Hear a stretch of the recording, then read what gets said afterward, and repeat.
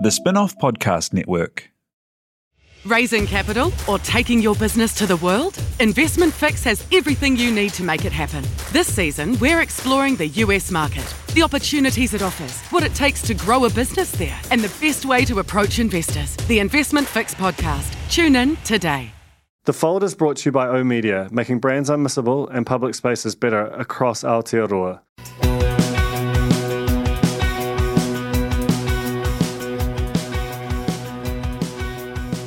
Kia ora and welcome to The Fold. This week my guest is Sido Kitchin, who is an absolute legend of magazines in New Zealand and just the media industry generally. Comes from one of those families where you just see the name crop up periodically and wonder if they're related. They are all related. They're all from the same family. The Kitchins are one of like the Nevilles or any number of others. There's just a few families that have really made media their home. But Sido might well be the most prominent and dominant of them, and she has made women's media her space. She has worked in publicity at TVNZ in the absolute glory days, and we get to that, and it'll kind of, if you work in the media still, or if you're used to, you'll kind of, your heart will break a bit thinking, hearing about her, taking a helicopter to go and get Judy Bailey for a photo shoot, because that's the kind of budgets that existed back then. But also she, has edited the Women's Weekly, Women's Day, and has now just launched at School Road Publishing 4 brand new titles. There's obviously it's been a year of immense turmoil in the magazine industry, the fall of power, but also the huge flowering of independence that we've seen. But no one has moved so hard and aggressively as Sido and School Road. So hearing about the collapse of Bauer, how it was impacted by the government ban on magazines, how close she came to acquiring Women's Weekly, and then, the quite interesting process by which School Road came to be is fascinating to me. And honestly, the reflection of confidence in magazines in New Zealand that it implies, because I think for a lot of people, and she sort of resists this characterization quite strongly, there was this idea that Bauer's collapse meant that Bauer was basically, an unprofitable business that was always going to fall. It was a question of when. I mean, what Sido said, and she should know, is that it really wasn't that way, and that's why she has been so comfortable in launching 4 titles into this very uncertain environment. We pick up with Monday, when she put the first of them, a bi-weekly title called Women to Bed, and the emotion of that moment, and then just go where the conversation leads. I think it's a really good chat. I really do wish her well. I think the independent media needs the energy. I would love to think that the energy that's in the space right now continues, and I think with people like Sido there who've got this amazing sort of track record and history, there's a really good shot at it. So yeah, have a listen.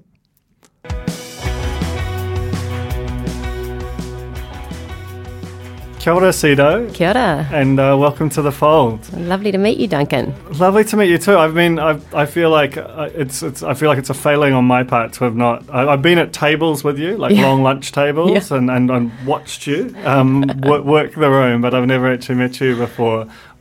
Which is, like I say, it feels like a fault, because your career has been just, enormous in terms of what you've done. But I want to start with the literally the most recent part of it, which is that you have just put the first issue to bed of Woman. The first magazine from your new stable. Tell me how that feels and what that process was like. Oh, I've had ups and downs over the last 48 hours. I went home on Monday night. I drove from Stanley Street, where we're based, onto the motorway. I got off at Western Springs, where I live, and on that short drive. There was no traffic on the motorway. It was about 9 o'clock at night. There was an Annie Lennox ballad playing on Coast, and I got overwhelmed. I had a moment, and I keep my composure at times like this normally, but I did have a moment. I got a bit teary. Could have been Annie Lennox. Could have been the fear of a grammatical error turning up in my magazine. But I think it was I'm just overwhelmed with joy, to be honest. I love deadline days on magazines. I love deadline night. It's where everyone laughs, they go a bit nutty, and everybody's working so hard to try and make it as good as they can. And then yesterday, Tuesday, the mag actually got sent to the printers. So it was interesting during the morning. It was a hive of activity. There was so many people. One News came in with the cameras and it just looked so buzzy. There was so many people. There was so much going on. Then I went out to check the cover, to do press pass the cover out at Whitty, and got there and got to see my final, proofs of the cover, which was another amazing moment. I was a bit more composed, I have to say. I was feeling pretty pleased and proud, nervous, but pleased and proud. But then I drove back on the motorway, came back to the office, and there was nobody there. It was completely dead. So I sat by myself and had a beer and sort of cleared my desk because I had all these mock-ups of covers, shoved them in the timbre unit because I'm useless at with my paperwork. I just hid it away and went, I guess that's it. Now I've got to do another one in a fortnight. I mean, because that's the thing that I miss most. Like, I've worked in magazines, and now we're in a digital publication, obviously. But there's something about the rhythm, that frenzy you just described. I was like, I miss that. Yeah, yeah. And then that beautiful void, like the best time, in my opinion, of any editor's life, is the void between it having gone to the printers but before it's come back, and any mistakes, whatever, they're off in the you can't do much about it. You can't do anything about it. You got it. I mean, I went out with my son to our local Japanese sake bar over the road here in Morningside last night, and I had my proof in my bag, and he took a look at it and he went, he's only 11, but he patted my shoulder and said, "This is nice, Mum. I'm really proud of you, Mum. Thanks for inviting me out. Thanks for dinner." I was like, okay, another choky moment. So yeah, it's been a moment. But now I guess I've got to wait till it actually hits the shelves, and women will soon decide whether they like it or not. It's a bit like you want everyone to love your baby, right? So yeah, there's a bit of a wait now. I guess I've produced a magazine which is much more true to me. I know that. I know it's much more me than anything else I've ever done. And I really think that magazines reflect their editors. But I've always done magazines, I've always edited magazines that I guess had a formula. And you can evolve them a little. But, at the end of the day, the Women's Day, New Zealand Women's Weekly, they'd been there for long before me, and I was just a custodian. So you could only do so much. But actually to be given a blank canvas and say, what would you like to do? It's a pretty incredible opportunity. It's a challenge, but a welcome one. So now I'm like, okay, I got that opportunity. I've done it. Let's just hope people like it. Yeah, absolutely. Let's rewind 6 months to where this moment sprang from, which was the collapse of Bauer. Do you want to? I mean, I feel like this will be at least the third podcast out of the spin-off that has discussed that, but I don't know, and I'm sure our listeners won't ever tire of hearing about that, because it was an event unlike anything our media has ever seen. Talk me through that day, and then the process of picking yourself up and ultimately getting here. My heart's beating just thinking about it, to be honest, because I worked in media for 30 years, and I guess if you work in media, you always know a redundancy is a possibility, but I always thought I'll just ride this joyous wave as long as I can, because I just loved every job I've done. I've loved. I've been very blessed like that. But yeah, I didn't see that day coming. And people always ask me that because I was managing editor of the mass market women's titles. So I was across Australian Women's Weekly, New Zealand Women's Weekly, and Women's Day, and Lucky Break. So I had a big stable of magazines to look after. People are saying, "You must have known. You must have seen it coming." I really didn't. Even when I went on that Zoom call that morning. April 2nd, someone told me the other day, it's only 6 months ago, I really didn't see any of that coming. So I mean, I hate to go back and reflect on it that day in particular. It's really still pretty raw, and I guess I'm in a much more optimistic space right now. But, you know, I couldn't take it personally, but you can't help. I mean, I now know, you know, it's not personal, but you can't help it. At the time, I had such a personal relationship with I felt like I had such a personal relationship with my readers in particular and my team. So, yeah, it was brutal. It was really, really tough. And at the time, not being able to get together with all your mates from work as a leader was really tough. Not being able to go to the pub, not being able to wrap my arms around them. You know, all I could do was send an email, you know, and pick up the phone and talk to people. Thank God the sun was shining. And yeah, it was really, really tough. So, I mean, I was really incredibly proud after the shutdown at Bauer at how many of my team picked themselves up and were just so productive and creative, but I was inert for a while. I really couldn't do anything. I've got 2 kids at home, and a dog, which was fantastic. I had the dog at that time. And yeah, I thought actually when you go through something like that, to be at home with your family and really think about what's most important in life, it was I was pleased to be at home with the family. As much as I kind of felt like I should be with my team, it was actually really nice to be forced to be home to heal, really. So then I didn't do anything for a while, and just walked the dog. Enjoyed that time in some ways, but yeah, I've never been unemployed before, so I did, and I've always been the main breadwinner, so that was pretty tough, actually, just thinking, you know, what's next? You know, I got redundancy, I was made redundant, but you know, that figure only ever goes down, doesn't it? And I couldn't go on job seeker. I was like, what happens now? I don't know. So I was worried for a while. I thought I had to choose a new career, to be honest. I thought, because it was in that period of time, it felt like Bauer was the first, but it wasn't necessarily going to be the only.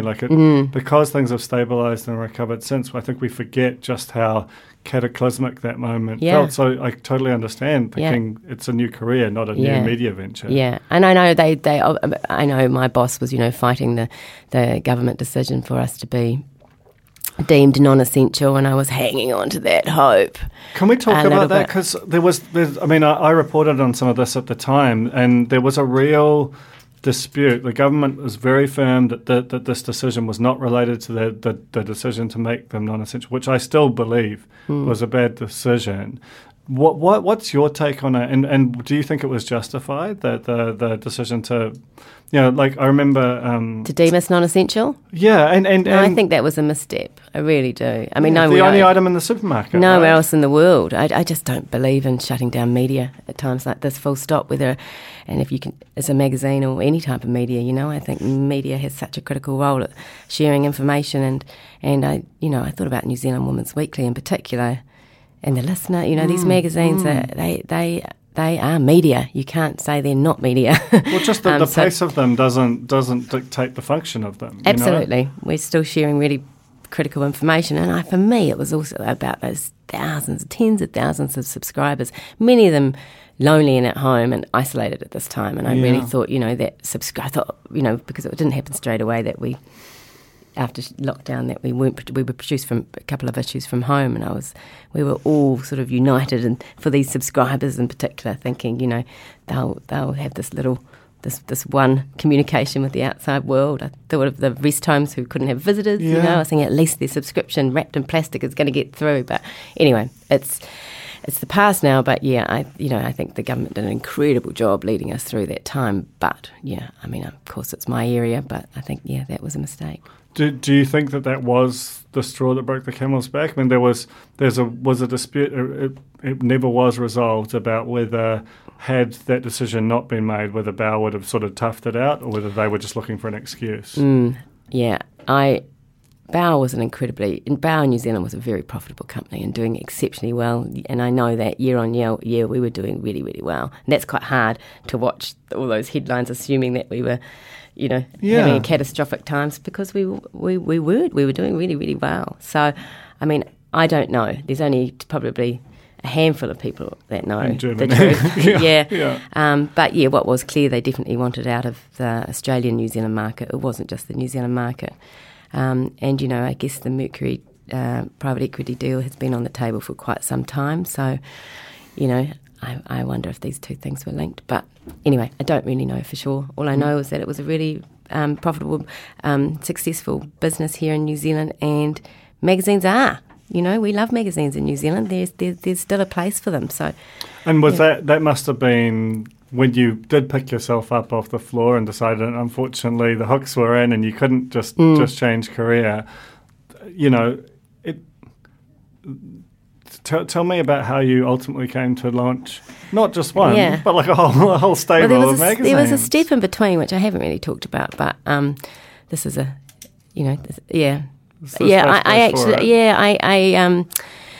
there was a point when I realised that they were bringing in the Australian issues of Women's Day and AWW. They're just bringing in the Australian issues. I remember getting that call and thinking that made sense from a business decision. They're going to just keep bringing them in. They'll be hugely profitable. They'll do really well. It made sense. It was great to see the mastheads back on the shelf, but without any New Zealand content. And I kind of was hoping for a role in that, to be honest. I was thinking, how can I get New Zealand stories? It's always for me about New Zealand stories. How can I get New Zealand stories? And anyway, in that time, it was actually Sophie Neville that said to me, who's my associate editor, she said, maybe we're going to have to do something. Maybe it's up to us. And I was like, I hadn't been mentally and emotionally up for thinking like that. I was just sort of hoping someone would buy one of these magazines I loved, and potentially I could get a role then. That's how I was thinking. I hadn't. Yeah. Anyway, I ended up trying to buy the weekly, New Zealand Women's Weekly, and I spent months on that, and I think I came really, really, really close. So I had, it's interesting because I love Women's Day, don't get me wrong. I was the editor for nearly 10 years, but at this time, in a pivotal time in history, suddenly New Zealand Women's Weekly and its role meant so much to me. That's the magazine that, I edited it for 5 years. It was the first magazine I edited, and it's a bit like your first boyfriend has always got a place in your heart, And it feels like if you were to describe the sort of 4 or 5 most significant magazines in New Zealand history, the Weekly would be one of them. Yeah, absolutely. And so, Women's Day was the most profitable mag in the whole stable for Bauer, so it got a lot of attention from me. But I always loved New Zealand Women's Weekly, so I went down the acquisition route, and I actually rang John Barnett, who was I used to work for when I was a publicist. He was the head of South Pacific Pictures for many years, a great producer of New Zealand film and television, and his passion is telling New Zealand stories, which is like mine. We just do it through different vehicles. So I just rang him up to say, do you think this is a good idea? And we had a conversation. He said, I think it's a great idea. And he offered to help. So he didn't just offer to help. He also put his heart and soul into me, into the acquisition of the magazine. And we came really close. But at the 11th hour, we'd written the press release. Oh my God, that's really close. We had the chairwoman from the board. We were all geared up. And we would have been on shelves. They delayed that acquisition process, but we would have been on shelves early July, so that would have been months ago. And that was another blow. So right at the 11th hour, they pulled it from, obviously the sale of Bauer to Mercury happened in the background right at that time. And they just decided to keep it. And they decided to hang on to the 6 most profitable magazines in the stable. So crazy. So I always thought, it is what it is, but I always thought New Zealand Women's Weekly would only thrive under local independent ownership. But John Barnett was incredibly generous with his time and his wisdom, and I'm so grateful. I learnt so much through that process. He was such a good man, and so he was there to back me, and I was sorry I couldn't do it for him, and I think he was sorry it didn't go through for me. And so, but anyway, I'm still grateful for the process, and I haven't given up hope that magazine may one day be back in local ownership. In the meantime, though. So that was another disappointment, and I guess I kept that one pretty close to my chest. There were only a couple of people that knew about it, so they probably just thought I was sitting there like a lump at home, doing nothing, and sort of 4 months on. As a kind of sit at a lump at home kind of a person, to be honest. You don't know me that well, Duncan. There'll be people people know that I was sort of attached to my beanbag with my beer in hand for quite a while there. So then out of the blue, obviously they announced Bauer 2, as they were calling it, were coming back, but they didn't have a role for me there, which is probably another hurt. But anyway, given all that you've done, I don't know. But anyway, at the same time, weirdly out of the blue, I got a call from Greg Partington about who I knew the name, but I didn't really know him. And he said, "Do you want to come and see me?" And that's not that long ago. It's the last week of July. It really isn't that Yeah. long ago. I mean, weirdly, I have no concept of time in the last 6 months, to be No, honest. we Someone never told me said. that April 2nd was 6-month anniversary on Sunday. I was like, whoa, I've got no idea. It feels like 3 years. It feels like 2 months. I've got no concept of time this year. But anyway, he gave me a call and said, "Would you like to come on?" And I don't know how much I should say about this, but he had been looking at acquisition too, and also had titles he was keen on pulled up. So he's a man that absolutely loves magazines. Yeah, and he's quite a private man, so he's been very, he which is a shame for you, Duncan, because he'd be in a brilliant interview sometime. He is a really brilliant man. But yeah, he just said, "Look, I'd like to set up a magazine publishing business, and I'd like you to run it for me." And I thought, really? What would you do? And so we sort of weighed up, there was still some sort of acquisition discussions on the table, and this idea of starting 4 fresh new magazines. I don't know where the number 4 came from. I think I made it up. I really think I did make it up. I mean, you get offered these opportunities. And so I was sort of weighing up the financials for both. And, one would have had recognisable mastheads that, would have attracted advertisers quickly, and the other one's more of a long-term game, I guess. But you need some scale and breadth to be able to get in front of media agencies and get them excited. Yeah. So 4 seems like a number. That Yeah, that's true. But yeah, so we put the acquisition idea behind us, actually. We both fell in love with the idea of starting these new, fresh titles. I mean, if there was ever going to be a time to do it, it's now. Everyone's attitudes, life is different. It's changed. I don't think we can speak to people in the same way we spoke to them a year ago because it's different. The world has changed, especially for, I think, women's magazine readers in particular. I talk about women because they are the main purchasers of magazines in New Zealand. So anyway, he invited me in, and I guess I came up with those 4 pillars for the magazines. I started August 3. I only worked that out the other day. I wanted to send an email to the team to say thanks for all your hard work getting the first issue of Woman to bed, and I looked back at my email saying, how long have we been here? And it was August 3 was my first day in the job. I found an email to the guy in IT saying, help. So that was two months ago. to the day before deadline day. Yeah. So he was very clear that, this is his, I shouldn't talk about Greg too much because he likes to say well behind the scenes. He's a very private man, but I have to mention him because I'm just so thankful and grateful for the opportunity.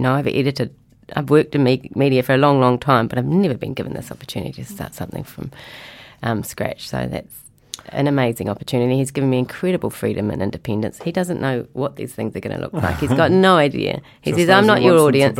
He doesn't. I came up with these 4 pillars. We came up for the mastheads. We actually did we put it out to the wider. I sent out the piece of research. I sent it out. And so I think I came up with woman. I always wanted it to be woman right from the beginning. Yeah. But I guess in my head, I thought about those 4 pillars, and I thought, Greg, I knew he wanted to do a home title. And it's quite a cluttered market, to be honest. But it's slightly less cluttered now than it was 6 months ago. Yeah, but there's still quite a few magazines in that territory. But I guess all of them are reasonably upmarket. And he, the only thing he did say is that I want these to be broad in their appeal.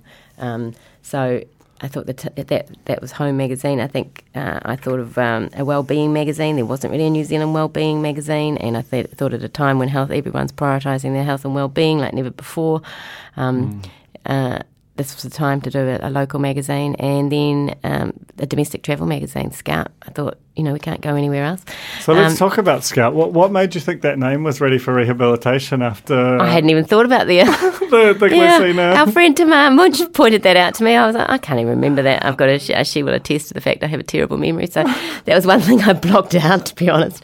So, we'll move on. We love the name Scout. No, the thing is, it is actually a good name. And I think as much as... I personally very much enjoyed covering Scout, and I think it was quite a popular thing. It was also very brief, and probably 4 or 5 years ago, it doesn't. It is particularly for your audience. I'm certain that no matter how hard MediaWorks tried, I don't think that they're particularly aware that it existed. Now. I'm actually even wondering if I was overseas. I don't know how long ago. I was like, was I in Melbourne when that happened? Or wasn't? No. Anyway, I've blocked it from my memory. But yeah, those are the four titles. I can talk to you a little bit more about those later. But as far as the process went, so August 3 was my first day in the seat. I mean, I'd done quite a bit of work on the sort of financials of it, but prior to that. But really, August 3, I was like, right, I need a team. So my first step was getting my editors. And how big is your team, and how did you sort of go about finding them? Literally picking up the phone. So there's 20 of us.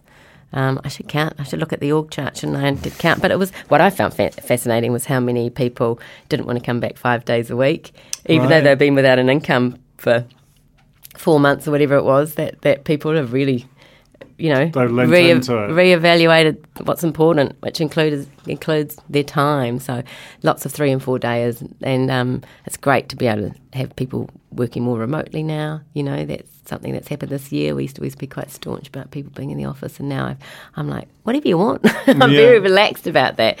But it was really picking up the phone. I mean, some people reached out to me. I started with the editors. And went from there. So it was really, I think it was a week of me just literally picking up the phone and ringing people. A couple of people went, "Oh, your timing's terrible. You're a week too late," because there are other people recruiting by them. But we've got a fantastic team. That's the thing about the closure of Bowers. I don't know, 240 odd people, but there was so much talent in that building. So it was great to be able to pick up the phone to these women and give them this opportunity again. And so I'm so grateful so many of them took a leap of faith, because obviously there was nothing, they didn't know what it was. There was nothing tangible to say, come and work for this magazine. It was just we didn't even have a name at that stage for the magazine. In some ways that attracts like a particular kind of person who finds that interesting and not scary. Yeah. One of them in particular was Vanessa Marshall, the editor of Haven. So she had other opportunities, to be honest, at the same time, and so mine was literally, I was on a roadie down, and I was with my mother-in-law down. I'd taken her on a trip to Wellington, and we were in the Wairarapa on a bad phone line, and I rang her up, and it was based on a phone call. She I was about to do something else, but this is what I want to do this. So for people to take that leap of faith, it's pretty amazing. You feed off that energy, right? Yeah. How have you...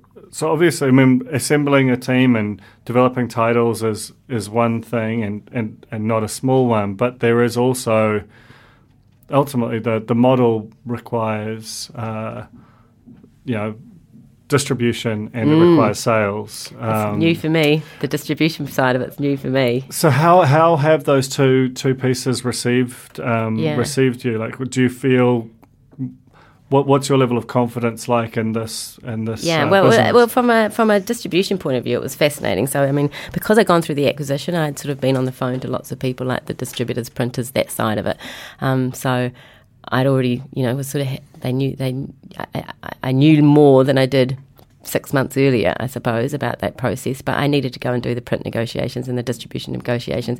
One of the key things was going to via Avato to our key supermarkets, for example. And so those conversations, I was just so heartened. So even going into the countdowns of the world, and you're going with a title that doesn't exist, and it's really competitive normally for those sort of pockets. I mean, obviously they've been emptier than usual this year, those magazines' pockets, but they were so encouraging and just so excited. I mean, I guess they know me and my team, but they also know that magazines are having a bit of a moment here and globally. People are, this year, independent local magazines are doing particularly well. The distributors have said that some of those publishers are saying they haven't seen, revenue like this for years. It's great for them. So I guess the people that are deciding where you're placed at checkout know that mags are doing well and are saying, come on board. So I've been really, like Countdown, for example, has given me premium checkout for women for the first 3 months at checkout. That for me is amazing. I thought I'd end up in the magazine aisles.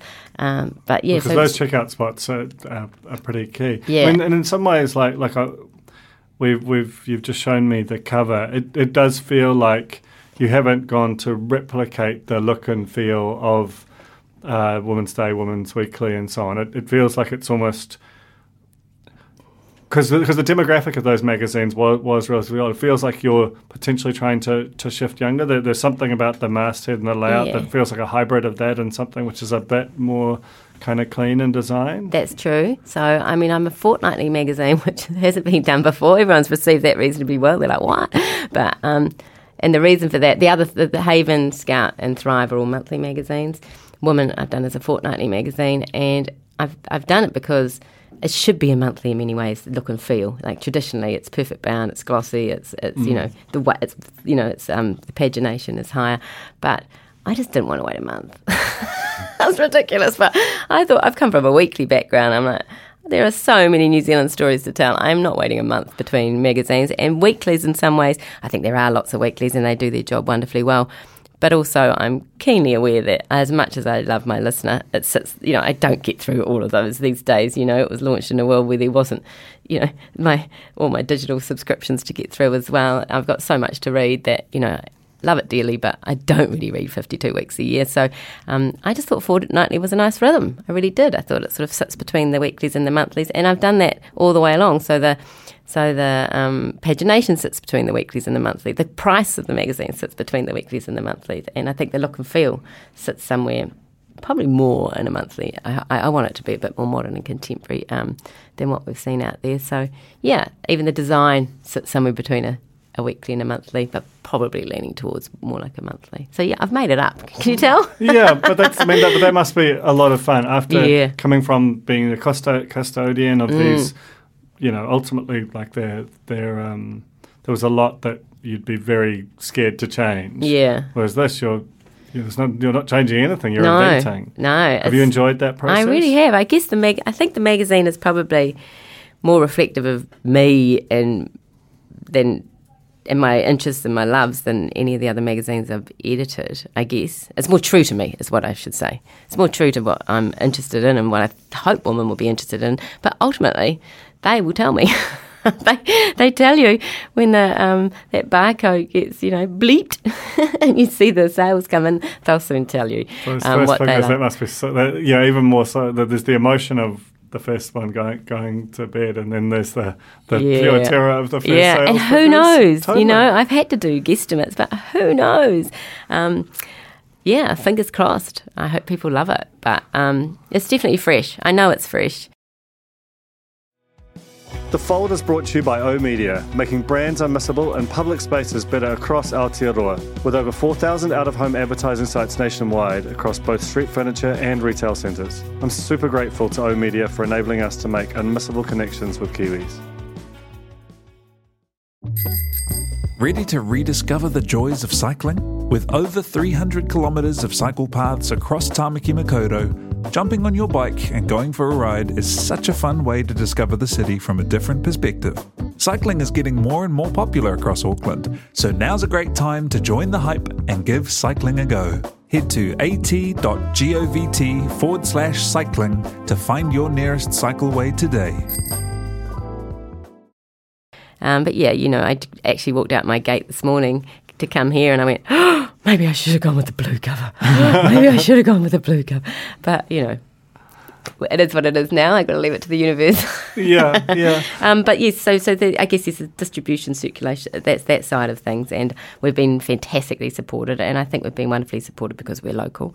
And then, of course, there's the advertising side of things. And I guess what I wanted was a couple of key launch partners on board, and I was really heartened. I mean, some people have reached out to me, which has been amazing. I wasn't on LinkedIn till the last few months, and thank goodness I was, because I've, a couple of advertisers have come to me via that. So we've got, and then there are a couple of advertisers I just really wanted to approach because I just love them as brands and thought they'd be a wonderful affiliation. So we have the Market and Resine as launch partners, and they've got a fantastic offering throughout both our print and digital platforms. So that's great. But, quite a few other advertisers in there too. So I think once you can actually show the magazine to people, then there'll be different kinds of interests. But, the first issue we've done really well. But now we've got to keep it up. So I want to touch briefly on your career, to rewind a few decades, because I agree that the independent media in New Zealand feels like it's having a moment, and for a while there it felt like the spin-off felt like quite a lonely thing, and now suddenly there's Simon Fowler-Green's got his thing. There's the new Metro, launched the new North and South team, the School Road ensemble. There's just like a lot of energy in the sector, which is awesome. But it almost feels like it's grown out of a necessity. I wondered if you could just talk a little bit about when you first came into the media, like the true, because you've worked publicist on Shortland Street, you've worked around homes and at TVNZ during when it was just a behemoth, like in terms of the way it dominated the culture like no other. Describe that scene and when media was king in a way that it just it's different now. It is really different. Beast. It really is different. I've never actually thought. I don't reflect that much, to be honest, Duncan. I'm always too busy moving forward. But yeah, I started out. My dad's a journalist, and my brother's a journalist. We were sort of in media, a newspaper family, really. And I started out often little suburban newspapers, and then very quickly. Could see the space between media and entertainment, which led me to publicity, and I ended up via publicity, ending up at TVNZ quite quickly. I don't know. I guess I was mid-20s, I think. I was the TVNZ publicity manager in the Homes era. God, it was fun. It was great. Richard and Judy were there. Karen and Jim were doing the weather. I just look back then and I just think, the audacity of who I was. I mean, I was really young to be a TVNZ publicity manager, managing these people's media careers. It's quite funny. I look back now and go, who did I think I was? Yeah. But I was always a bit young for what I was doing all the way through. I don't know why. I think it was my mum. I just always thought I could do anything. I put my, girls. There was always those bumper stickers saying, "Girls can do anything." I think I grew up believing it. Yeah. I was my late 20s. That's where I was between TVNZ, Shortland Street. I did get brought into magazines for a short time by Wendell Nissen as her deputy. I sort of moved across from TVNZ, but again, the magazines so powerful back then. Women's Day. So I was the deputy on New Zealand Women's Weekly and Women's Day for Wendell for a short time before going back to publicity. So TVNZ was a great time. I just learnt so much. So yes, it was the other side of the media, but obviously because I had been a journalist, I understood what journalists wanted. So I was often I was always knocking on the door of the listener editor saying, making their jobs easy. I guess that's what I was doing. I was just after cover. I was always after covers. Just want to cover. And I was like, I always had these ideas and, I'll do the photo shoot. I'll organise the photo shoot. But yeah, those shoots with Jane Usher taking Paul Holmes's, portraits, and we did those a couple of times for the listener, and Pamela Sterling coming along and writing the stories, So I was sort of involved from the other side from quite a young age. They were good times. I remember going in a chopper to get Judy Bailey to come back to do her One News ad campaign photos from her from the Coromandel, because every year, it didn't matter how many times the stars said, I'm going to be on holiday on these dates, So Archies would always leave the ads to the last minute, and suddenly I remember choppering over to get her and choppering back. Not those budgets these days. That's the thing, right? Like, and the budgets were a reflection of the power and the centrality of the media. Now it doesn't feel. It's strange, right? Because I don't think that the media is drastically less consumed. It just can't command the space or the income as of right, and that changes the feeling. It does change it. I mean, we did a story on Renee Chignell for Women's Day last year before, and looking back at all that old footage of Renee Chignell when, all the cameras and the journalists chasing her to the court, there was just so much competition, wasn't there, for current affairs in particular. So, I do miss that.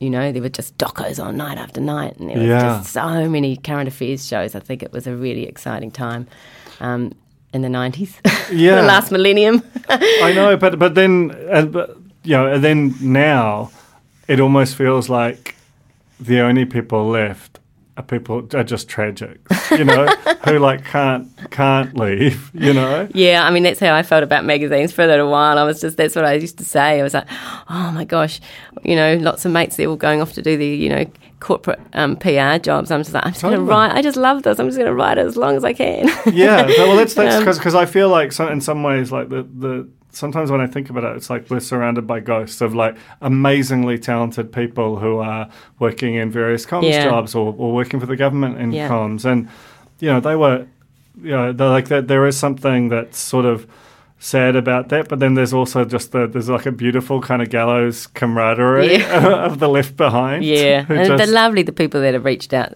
over the last year from those gallows. Yeah.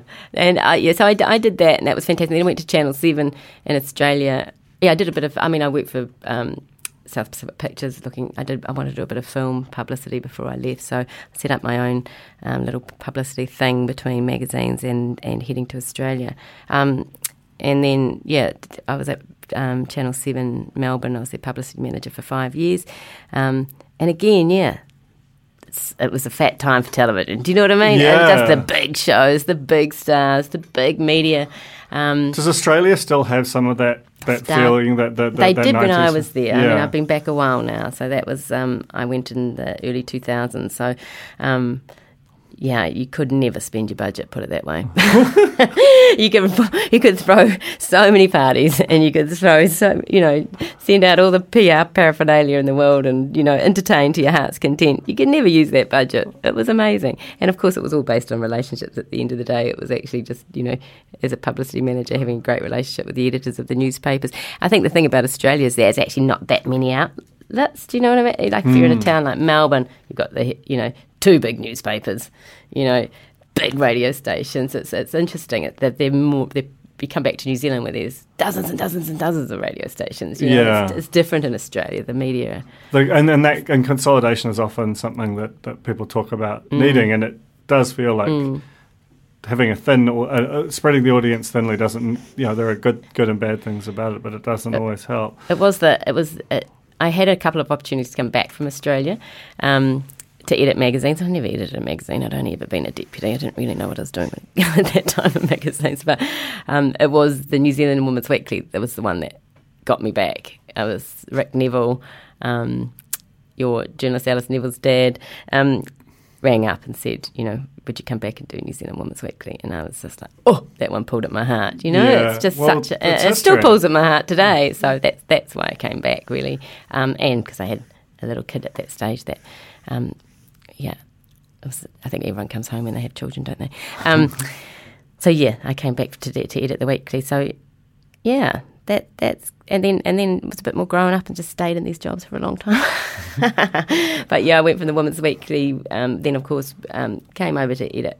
We headed over to ACP as it was then to edit Women's Day, and then we had that wonderful window where we got to buy the New Zealand magazine, so that was fantastic. That was like a dream come true, because then I had both these magazines I loved, and it's funny, when I was at New Zealand Women's Weekly as editor, there was always this pressure to downage the weekly and take on Women's Day, and of course they had this big project research piece I had inherited, which was always about making it younger and funkier, and of course that's not who the New Zealand Women's Weekly really is. And so to actually, when it came over to ACP as it was then, and I got to pull the Women's Day brands apart, Women's Day and New Zealand Women's Weekly, overseeing both of them, that was a fantastic career movement, because it really meant I could let the New Zealand Women's Weekly be true to its readers. I loved that. That was really great. Yeah, so it's weird, because there is this, sometimes in media brands, having a crosstown rival is a brilliant thing, in that. And you see it throughout our media, like the Stuff Herald, TV3, TVNZ, the My FM Flavour, but fundamentally, like at times you can stare too closely at them and not actually just go to your natural position, just be. Absolutely. And, so often you'd see those, I used to do this drive by the dairies, look at the posters on a Sunday morning when we were all in competition. A new idea was in the market too. I'd always get up early and go and look at the posters outside. Biggest disaster when 2 or 3 of them looked exactly the same, And so there was always this brand confusion between which magazine was which was ridiculous for such powerhouse brands. So, I loved being able to separate them. That was great.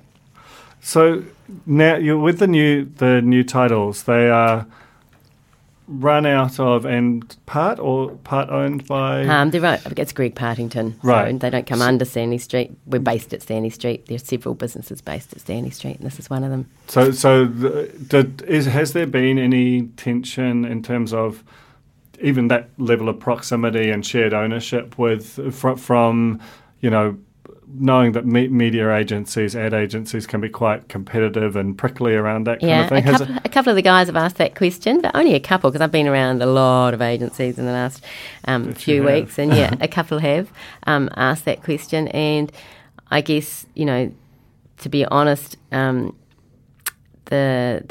agency team at Stanley Street are pretty staunch about staying completely agnostic. They are very protective of that, and I respect that, and I kept well away, to be honest. So they're probably the last people I'll end up talking to as far as clients go. To be honest, I think I'm respectful of it. I'm mindful of it. They're mindful of it. We're all mindful of it. If the stink gets on you, then it'll be quite hard for both parties to retain business. Right? So no, we're not. Yes, we're based in the same building. I mean, to be honest, we're Stanley Street, the building, the people in the building has been incredible, and I think everybody will benefit for this, is their digital capacity is amazing. So as far as the building of websites, the social, those sites, those are where, that's the resource that is wonderful to be able to pull on. But the agency teams stay very separate. Good to hear. And let's talk about digital, right? Because I mean, there was a time when it was thought the print magazine would just sunset, and obviously that there are less titles than there were 10 years ago, and certainly less copies printed. But there is a stubbornness to the magazine consumption, which obviously is why you're happily launching 4 titles. But how does the digital piece sit with that? What is the function of digital for School Road? To be honest, I think Greg probably would have launched some digital-only magazines. That's really his passion. I'm not supposed to talk about Greg, am I? But anyway, sorry, Greg. He's really passionate about digital magazines, but he really strongly felt that you need to offer digital subscriptions from the get-go, which is quite unusual here, I guess, in New Zealand. But he just believes you've got to value that content and can't give it away. And so it'll be a slow game, but we will have digital subscriptions right from the get-go. So you can get your print magazine, you can get your print from the retail, you can get your print subscription, you can get your digital subscription, or both. So we will have... and will that be like sort of cross-titles or individual No, individual. Titles? I mean, and that for me is a joy, because I've come from where we had all our brands hubbed. Yeah. And it just, to me, never quite worked. They don't get to hold their own identity, and these right? great brands and such different audiences, and even our language, our tone, how we speak to readers is so different with each brand. So actually be able to have our own brands is fantastic. So that was a huge attraction to me for the job, to be honest, because I've got lots to learn in that digital space as well, and that's where some of Greg's team can really help us. So I'm really excited about what they can bring to magazine publishing. So we've looked at lots of overseas models, and I've got sort of launch partners on for the first couple of months because we need to grow. It's a startup. There's only so many of us. There's not huge numbers. I don't have the same resources that I've had previously. So I have to be realistic, but I still want to. There'll be really interesting ways we talk to our audiences via digital over the next few weeks. You'll see it. It's quite exciting, actually. So it's hard to talk about it without actually seeing it.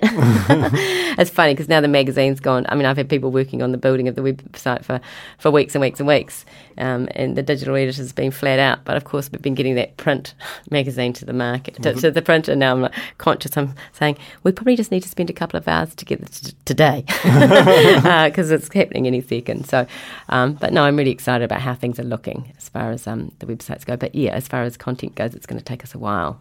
But there will be lots of free content on our websites too. So a digital subscription will unlock absolutely everything, but there'll still be plenty of free content for people that just want to be part of our brand community without paying.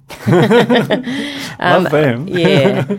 I have to say, one of the things that I have been really amazed with in recent weeks is the amount of support for us from people reaching out to try and help us. As I've never had that. I guess I've always worked for someone else. And the likes of Sinead Boucher at Stuff have been amazing. She's just said, what can we do to help? But I'm not used to getting offered that kind of help. But I guess it's, she's actually in my first issue. I've done a story on her because I find her fascinating. The fact what she's done this year is incredible. But aside from the story, she was the one that reached out to me initially and just said, we're really excited about what you're doing, and so are a lot of women I know. If there's anything I can do to help, please let me know. And I've never really asked for help before, but I said, okay.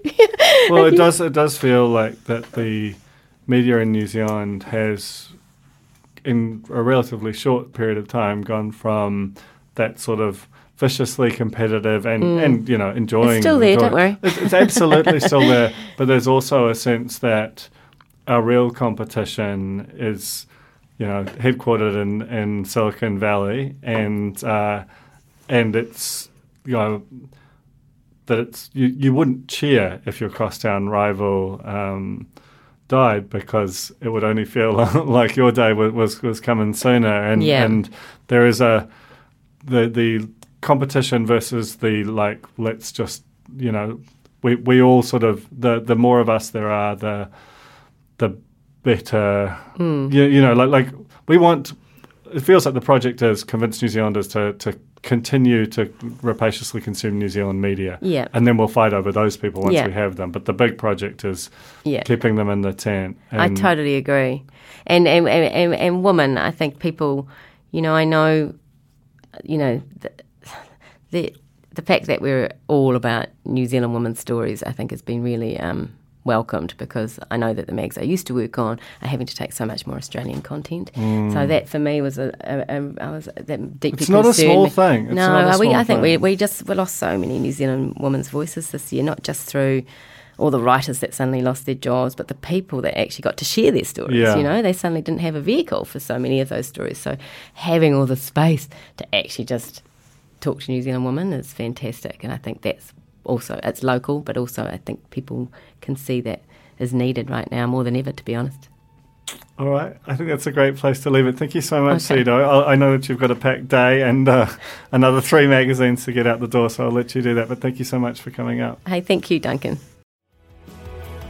That was The Fold, brought to you by our partners at oOh!media, making brands unmissable and public spaces better across Aotearoa. Huge thanks to oOh!media for sponsoring this episode of The Fold and enabling us to make unmissable connections with Kiwis.